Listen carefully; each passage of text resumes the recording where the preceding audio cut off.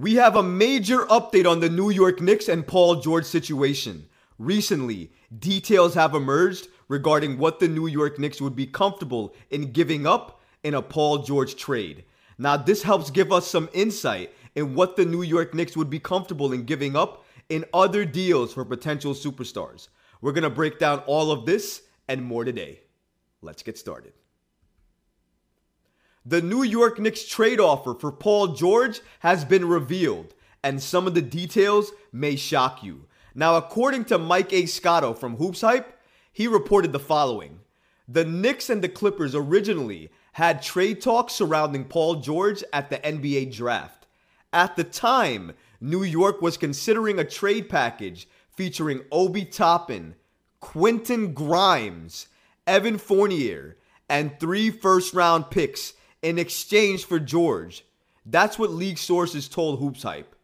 Toppin was then traded to the Pacers for 2 second-round picks, as was first reported by ESPN's Adrian Wojnarowski. The biggest point to take away from this report by Michael Scotto from Hoops Hype is Quentin Grimes. Quentin Grimes, in a lot of people's eyes, was seen as untouchable, not only by the management, but by also a lot of fans who are looking at the crop of rookies that the Knicks have, and they see Grimes as potentially a piece that you don't want to part with. So seeing his name added to a trade offer for Paul George is a little mind-boggling, because you think that R.J. Barrett might be in that, not Quentin Grimes. Well, Michael Scotto went into this a little bit further, because after Obi Toppin was traded, apparently the talks didn't stop. According to Michael Scotto, R.J. Barrett's name was brought up briefly in trade talks by the Clippers in place of Toppin. However, the asking price of parting with Barrett, Grimes, 3 first-round picks, and then having to negotiate a long-term extension for Paul George, who's 33 years old, was too high of a price for the Knicks to pay. And bravo for the Knicks for saying no. But it's very, very interesting to note what we just heard from Michael Scotto of Hoops Hype.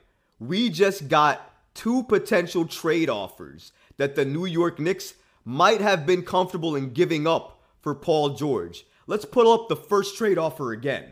So as you can see here, one particular offer the New York Knicks were comfortable in giving up was Obi Toppin, Quentin Grimes, Evan Fournier, and 3 first-round picks.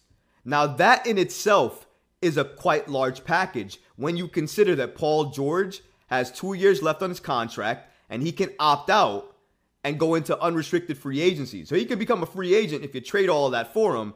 And if he doesn't do anything for your team, you could have given up all those assets for nothing. That's the first thing. The second thing is he wanted a long-term deal. Paul George is extension eligible for a 4-year, $220 million deal. Now, I'm not sure if that was going to be the full deal he got, but if he was asking for anything around that territory, I don't blame the Knicks for saying, I'm good, and asking out. But it's the trade packages that are so very curious here, because it seems like the Knicks were comfortable in giving up Quentin Grimes.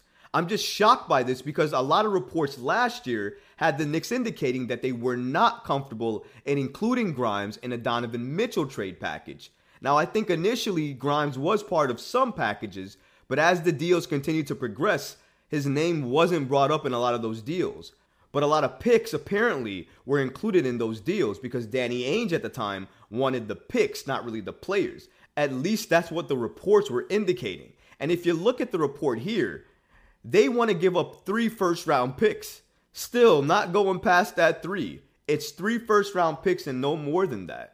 And if you look at the next package here, they were comfortable in including Barrett, it seems like. So it seems here, via this particular trade package, that Barrett was part of the deal in some respect. Now, I don't know if it was Barrett being part of the deal, Paul George being 33 and his injury history, or him just wanting a contract, or all of those things combined together that led the Knicks walk away and say no to the trade.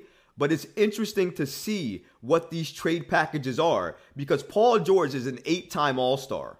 Whether you regard him as a quote-unquote superstar is your opinion, but I would think a lot of people around the league would consider him a superstar. And this would be the trade package or packages that the New York Knicks would be comfortable in giving up for one of these superstars. But if you look back on the Alan Hahn report on this situation, for me, it painted a little bit of a different story. You see, for me in this report, it seems like a deal was already in place and Paul George just asking for that extension is what stopped it.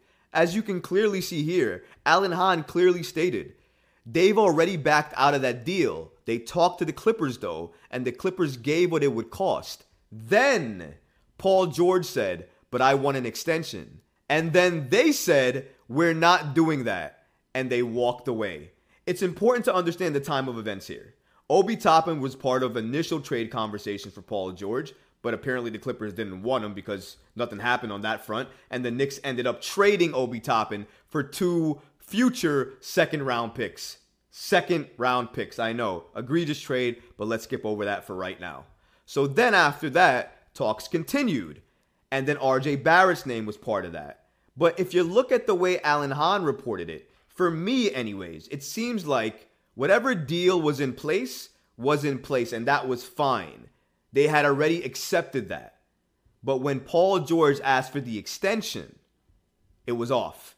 It seems like the Paul George asking for the extension was the biggest factor here. Not RJ Barrett being part of the trade, not Quentin Grimes being part of the trade, not even the first round picks being part of the trade. But it's interesting to note this because the Knicks have been tied to Cat, Zach LaVine, and some of these other key superstars or stars in this league. So if the Knicks trade for one of these guys, it's likely that the package will look very, very similar to what it looks like right now for Paul George. Maybe add another pick swap or a pick, maybe add another player or take out another player. But essentially, these trade packages tell you what the New York Knicks are comfortable in giving up for a superstar trade.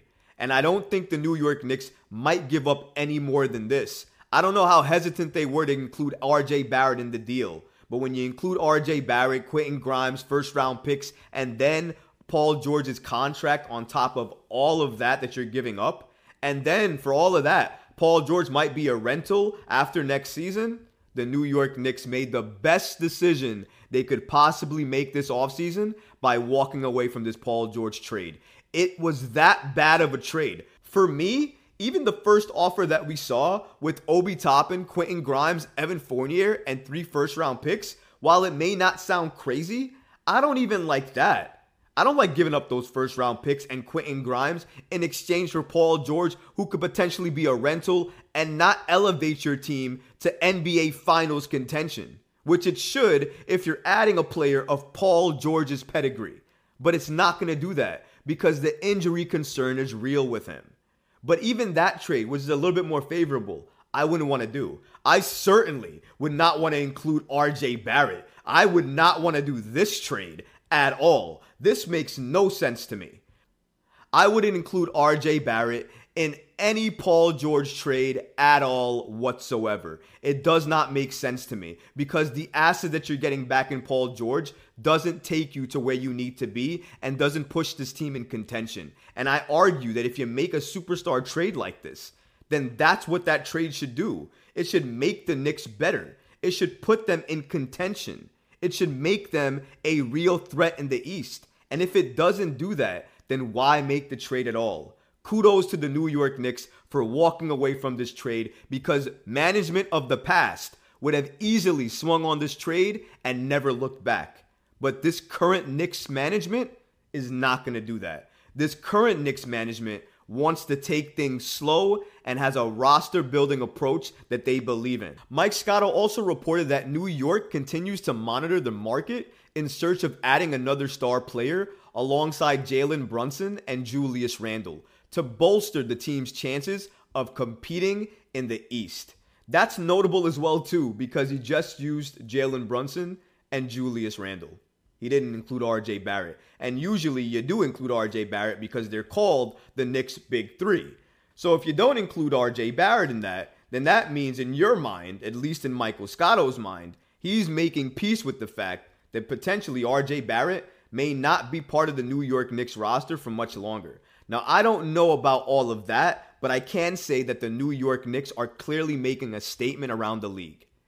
They want to pay a certain price for a superstar, but they do not want to overpay for a superstar. While the New York Knicks did start conversations with the Clippers about Paul George, as first reported by LA Times, they didn't swing on a Paul George trade because it got too expensive for them. And that tells you, the fans, the league, everyone, what the New York Knicks are willing to give up for a star, number one, that they're not willing to go beyond this particular package or these particular packages, and that if it gets too expensive and you're right there, right about to close the deal, and it still gets too expensive, they are comfortable with walking away. For all intensive purposes, this particular deal with Paul George looked like it was done. Per Alan Hahn, they could have closed the deal and got Paul George, but they didn't. And according to him, it was because Paul George wanted an extension. It wasn't because of the trade. It wasn't because of the trade packages. It wasn't because of the first round picks. It was because Paul George wanted more money than the New York Knicks were willing to give him. That's what seemed like to be the only issue with this trade happening. And that's why I so badly wanted to know what the trade details were, so we could understand from a management perspective what the New York Knicks were comfortable in giving up in a superstar-like trade. And now we have that information. I think the Knicks are going to continue to be active in trade talks throughout the entire offseason. And don't be surprised if you continue to see RJ Barrett's name pop up in potential superstar trades. If you like this video, go ahead and leave a comment below, smash that like button, and don't forget to subscribe to the channel. Until next time, Knicks fans. Peace. You know when you're listening to a true crime story that has an unbelievable plot twist that makes you stop in your tracks? That's what our podcast, People Are the Worst, brings you with each episode. I'm Rachel. And I'm Rebecca. We're identical twins who love true crime cases that make you say, didn't see that coming, and we hate the people responsible for them. Listen to People Are the Worst now on Apple, Spotify, or wherever you get your podcasts.